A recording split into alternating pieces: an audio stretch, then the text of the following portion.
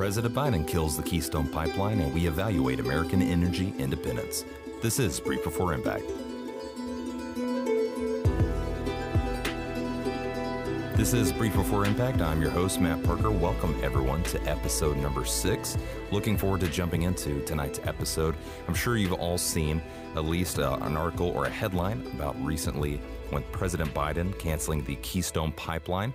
And there's been plenty of reporting on the domestic side of what that will look like for whether it's climate change or blue-collar jobs and so forth. Been plenty of reporting domestically on this, but it spurred me into wanting to know more about America's energy independence. Where do we currently stand as a country with our energy imports, exports, that being both, clean energy, crude oil, natural gas, etc. And so after diving into this, I thought there's a real good opportunity to provide some value to the listeners of this podcast. And so what we're going to do is dive into a couple of key points. One, we're just going to give a quick overview. What do imports and exports look like for our oil and gas scene here in the United States? Secondly, we're going to kind of describe the differences between energy security and energy independence, as those are two very much different things. And then third, we'll also talk about the Iranian threat. I feel like you can't talk about the Middle East oil without, talking about Iran. And then we'll finish up with highlighting the importance of energy independence and what that means for American leverage by forwarding our national foreign policy objectives abroad. But before we jump into the episode, let's take a quick ad break and then we'll get started. All right, welcome everyone. Let's get right into this. I wanted to describe where we are in terms of oil imports and oil exports, including natural gas as well.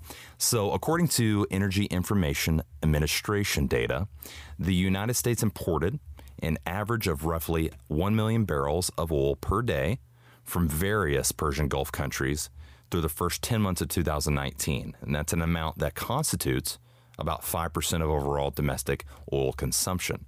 So, not surprisingly, the dependence on Persian Gulf crude has been on a distinctly downward trajectory in recent years. That trajectory decline has become steeper during the Trump administration. So if you think about looking back, 2016, 2020, Iran was almost the number one enemy outside of China, at least according to the Trump administration. We hit them with a ton of economic sanctions and certainly even had a few kinetic conflicts, being that Iran is certainly the largest state sponsor of terrorism. So shouldn't be too doubtful that why there's that downward trajectory in a Persian Gulf crude. But that being said, during that same period of time, from January 2017 to October 2019, U.S. domestic oil production rose. And this is kind of what we're going to discuss a little more in depth tonight of what does that look like domestically in our stance with oil production here in the United States. So again, according to the Energy Information Administration, in 2011, the United States became a net exporter of petroleum products for the first time since 1949. In 2017, the United States became a net exporter of natural gas for the first time since the late 1950s. Lastly, in 2019, U.S. total annual energy exports exceeded total annual energy imports for the first time in 67 years, and the United States became a net total energy exporter. So let's think about a few of those dates. 1949, late 50s, 67 years. These are decades that the United States has been importing far more oil and natural gas than ever before. And recently, in the last, 5 to 10 year time frame, we've totally flipped that scenario. If you remember, for the longest period of time, it was always about Middle Eastern oil and being tied to Middle Eastern producers for our oil and consumption needs. Now, in the last 5 to 10 years, we've totally, as a country, have just flipped 180 degrees and been able to begin exporting and being a net exporter of energy, which is an incredible feat to say the least. And there's a lot of reasons for that.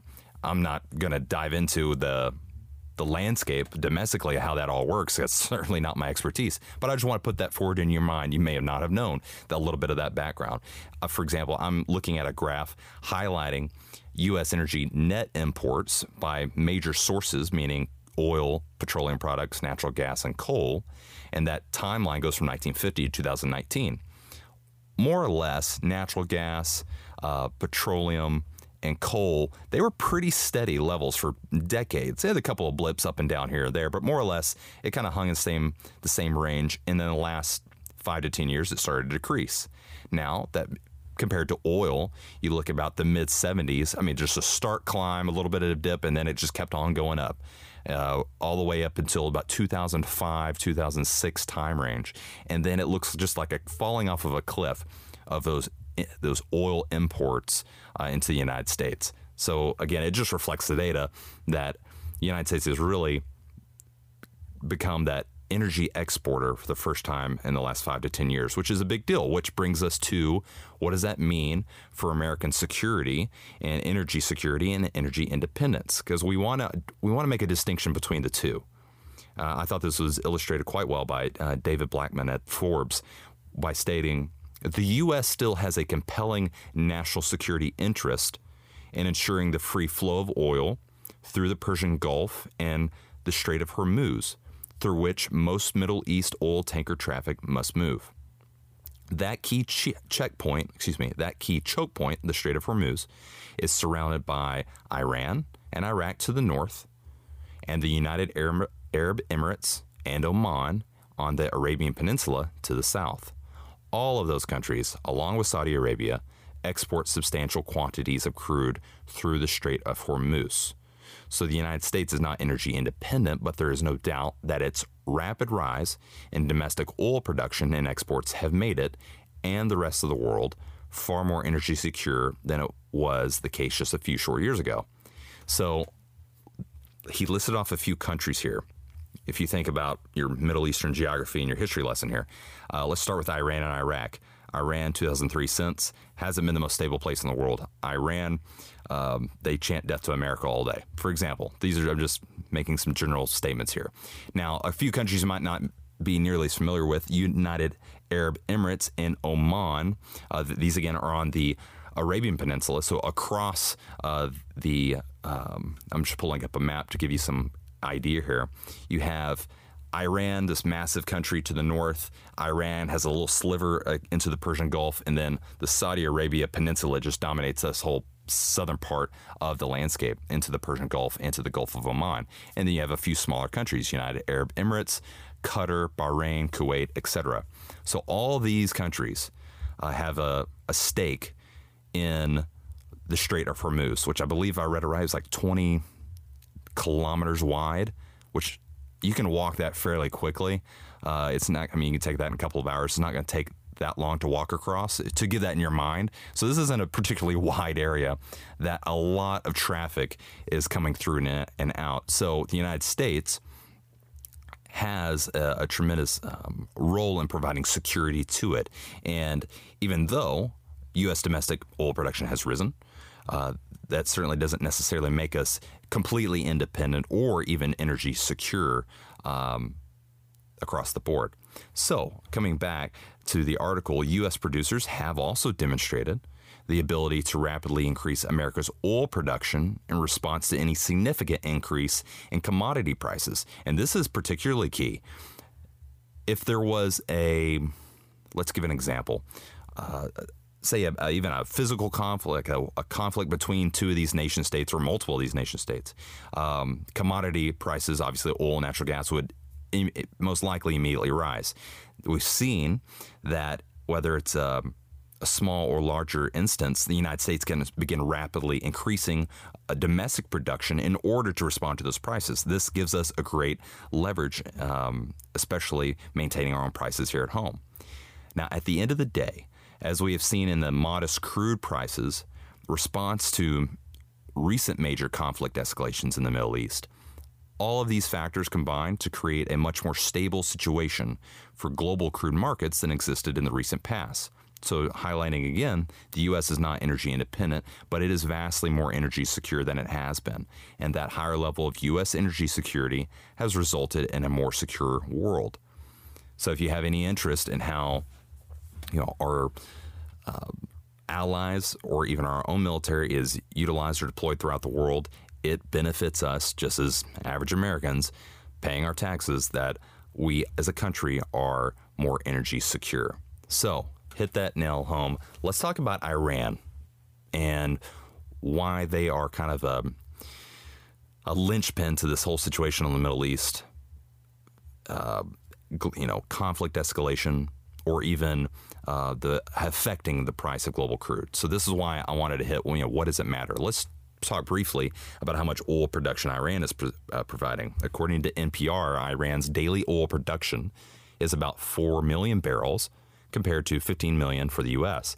But about a third of the world's oil passed through the Strait of Hormuz in 2018, and more than a quarter of the world's supply of natural gas passes through it as well. A third of the world's oil and a fourth of the world's natural gas passes through the Strait of Hormuz. So I think it's fair to say this little strip of water is rather important for the United States, and more importantly, just broadly the regional stability and across the world. This is why it's discussed so much, and this is why we want to talk about tonight's episode, focusing in on the American military in this area, particularly the Strait of Hormuz. According to Crisis Group, in recent years, the U.S. and Iranian navies have had numerous tense encounters in the Persian Gulf, where 30% of the world's seaborne trade crude oil passes through the Strait of Hormuz every day. An intentional or inadvertent incident at sea could quickly escalate into a direct military confrontation and risk shipping through the critical energy choke point. So you may ask, why is the U.S. Navy actually patrolling there? U.S. naval presence in international waters in support of its regional allies and to secure energy flows will not be ending anytime soon. Given the nature of the narrow waterway, with shipping lanes in either direction only 2 miles wide, and rising tensions, incidents are almost unavoidable. So basically, despite the growth in U.S. domestic oil production, that doesn't diminish the importance of this naval choke point, and this is why the U.S. Navy patrols there. And this is why it's such a critical area to keep an eye on from a strategic perspective, and then maintaining the stability of this commodity and our relationships with our allies in the area. Now, according to Insider Arabia, military vessels from numerous countries have gathered in the Strait of Hormuz as a result of growing strains between Iran and the U.S. So if you think about the last couple of years, there have been a few incidents that were reported in the news between American and Iranian navies. So a few countries, particularly from the EU, there are 8 European Union members, got together and said, here's what we're going to do to try to maintain stability as well. So January 2020, 8 European Union member countries, they are Denmark, Belgium, France, Greece, Germany, Italy, Portugal, and the Netherlands. They all agreed to set up a new force to patrol the Strait of Hormuz. They aim to prevent seizures or sabotage of oil tankers by Iranian vessels. So they are trying to deter Iranian vessels from seizing or sabotaging oil tankers.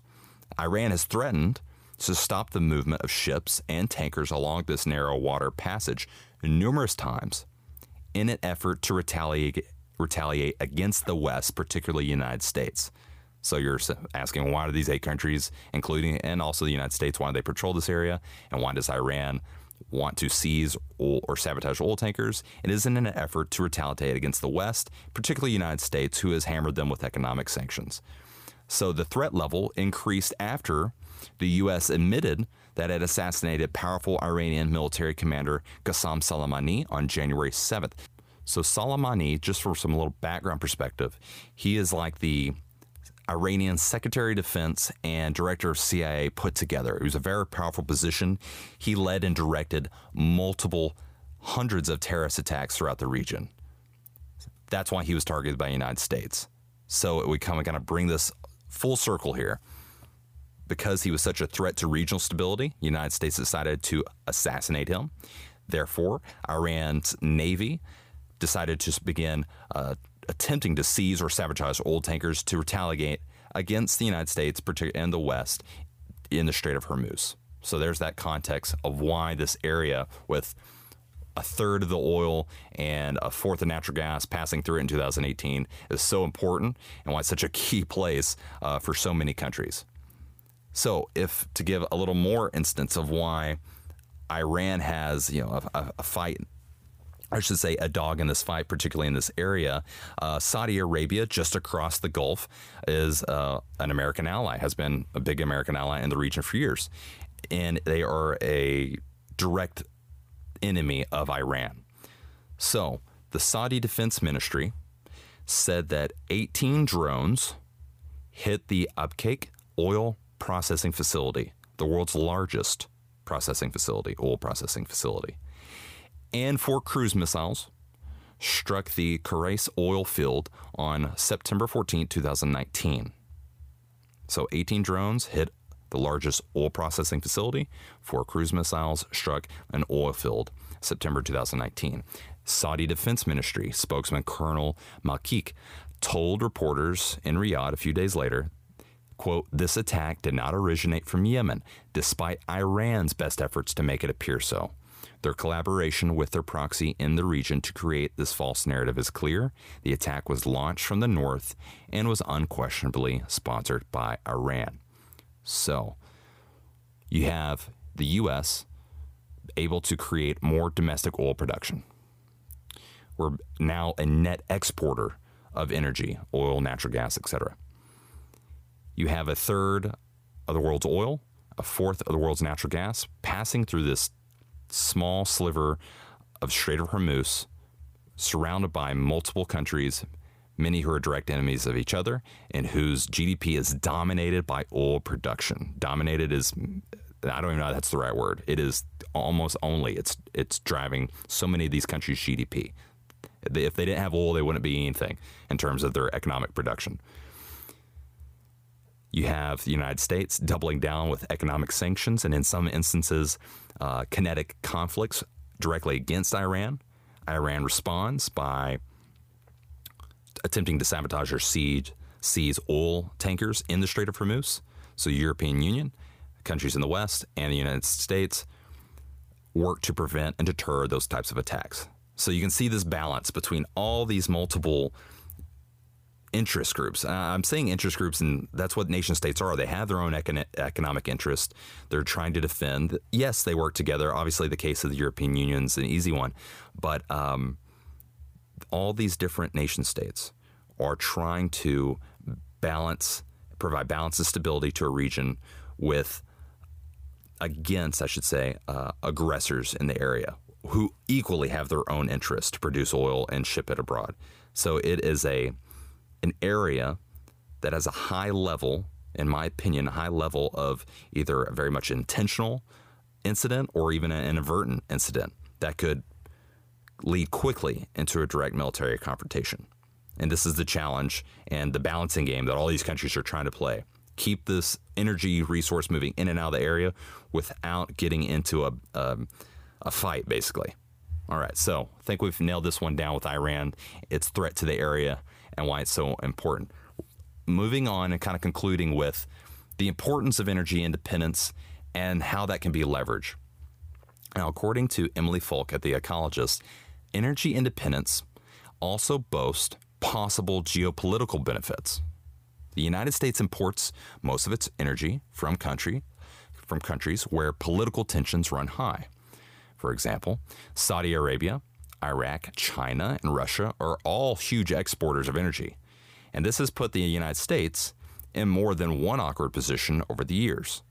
In addition to the amount of defense money spent protecting U.S. oil interests abroad, relying on foreign oil has prevented the U.S. and other countries from intervening in conflicts around the world. Europe's lack of intervention when Russia annexed Crimea is just one example of energy stability influencing foreign policy decisions for the worse. Energy independence could free the United States from fear of trade retaliation when making foreign policy decisions. This would make it easier for the U.S. and other energy-independent countries to boycott or otherwise intervene in unjust systems and governments. It would also give other oil producers, more claim over their own energy. So I wanted to drive home the point that this isn't merely about keeping gas prices levels, floating around $2 or $3 in the United States. That's how we as the consumer feel about it, because that affects, our kind of bottom line in our pocket. But I wanted to put into your mind that energy independence and even energy security, there's a second and third order effects, like, dropping a rock into a water, and it just ripples out more and more. This affects our allies. This affects how U.S. Works with our partners abroad, how we influence our trade abroad, how we respond or choose not to respond in any type of military conflict. Energy stability, energy independence, and security, they provide a great lever to pull on in forwarding America's foreign policy objectives. And this is where I'm going to kind of close out with some thoughts about how we could utilize this with a few key countries. If we as American citizens, if we would like just to see our military, I'm going to highlight the military for a moment. If we want to see the military utilized to directly protect our lives, freedoms and interests, then in my opinion, we as an economic power should certainly continue to diversify our energy sources with the goal of becoming more energy independent. Our energy independence will allow us to pull on other levers to promote our interest abroad rather than deploying our military to accomplish those goals. I've known, when I look at the map of the countries surrounding the Strait of Hormuz, I've known for current members of special forces and other special operations units who have deployed to, I want to say, all these countries with the exception of Iran. So we have a presence there. I would imagine right now there are guys training, Saudi Arabian forces or maybe even United Arab Emirates Special Forces counterparts on domestic security processes. So we're very much involved with this region of the world. And so when I think about how we utilize our military in that context, I want to make sure we as a nation have every ability to not lean on and depend on others for our energy in the event we would have to utilize our military in some kind of direct conflict. So I wanted to give just 3 quick examples of with energy independence and how we as a country would be able to leverage that into benefiting and to affecting our partners around the world and our enemies around the world. Highlighting, according to Ellen Wald, who is a senior fellow at the Atlantic Council's Global Energy Center and also the president of Transversal Consulting. Ellen provides just 3 examples talking about Saudi Arabia, Russia, and China. And these are all in the context of providing energy independence domestically and how that could affect us as Americans in our foreign policy objectives abroad. Starting with Saudi Arabia, perhaps it is time to rethink or reorient America's commitment to Saudi Arabia's military defense, or the U.S. could use its new leverage, she's talking about leverage and energy independence, to push Saudi Arabia for greater concessions on human rights abuses and diplomatic assistance in improving Arab-Israeli relations. With Russia, we could certainly see that our natural gas strength could and should be our greatest asset in combating Russia's expanding power over Europe. We have an extraordinary opportunity to help Europe diversify its sources of energy so that it can't be held hostage to Russia in the future. Lastly and finally, China. China is the world's largest importer of oil and gas. Its manufacturing industry and growing consumer economy depend on foreign energy. Meanwhile, the U.S. is the largest producer of oil. Although China buys most of its fuel from Saudi Arabia and Russia, our control of more than 10% of the global supply should be a more important bargaining chip as the White House continues the next stages of trade negotiations and pushes China on human rights concerns. So America's energy independence doesn't just necessarily benefit the energy sector. This isn't just about what it costs for a gallon at the tank, but more so how America can affect and protect our interests abroad by having more energy independence. So that concludes tonight's episode. Thank you so much for listening, and thank you for joining us. Looking forward to providing some more content next week. Please let me know if you like what we're producing. Hope you're certainly picking up what I'm putting down here. I am Matt Parker. This is Brief Before Impact.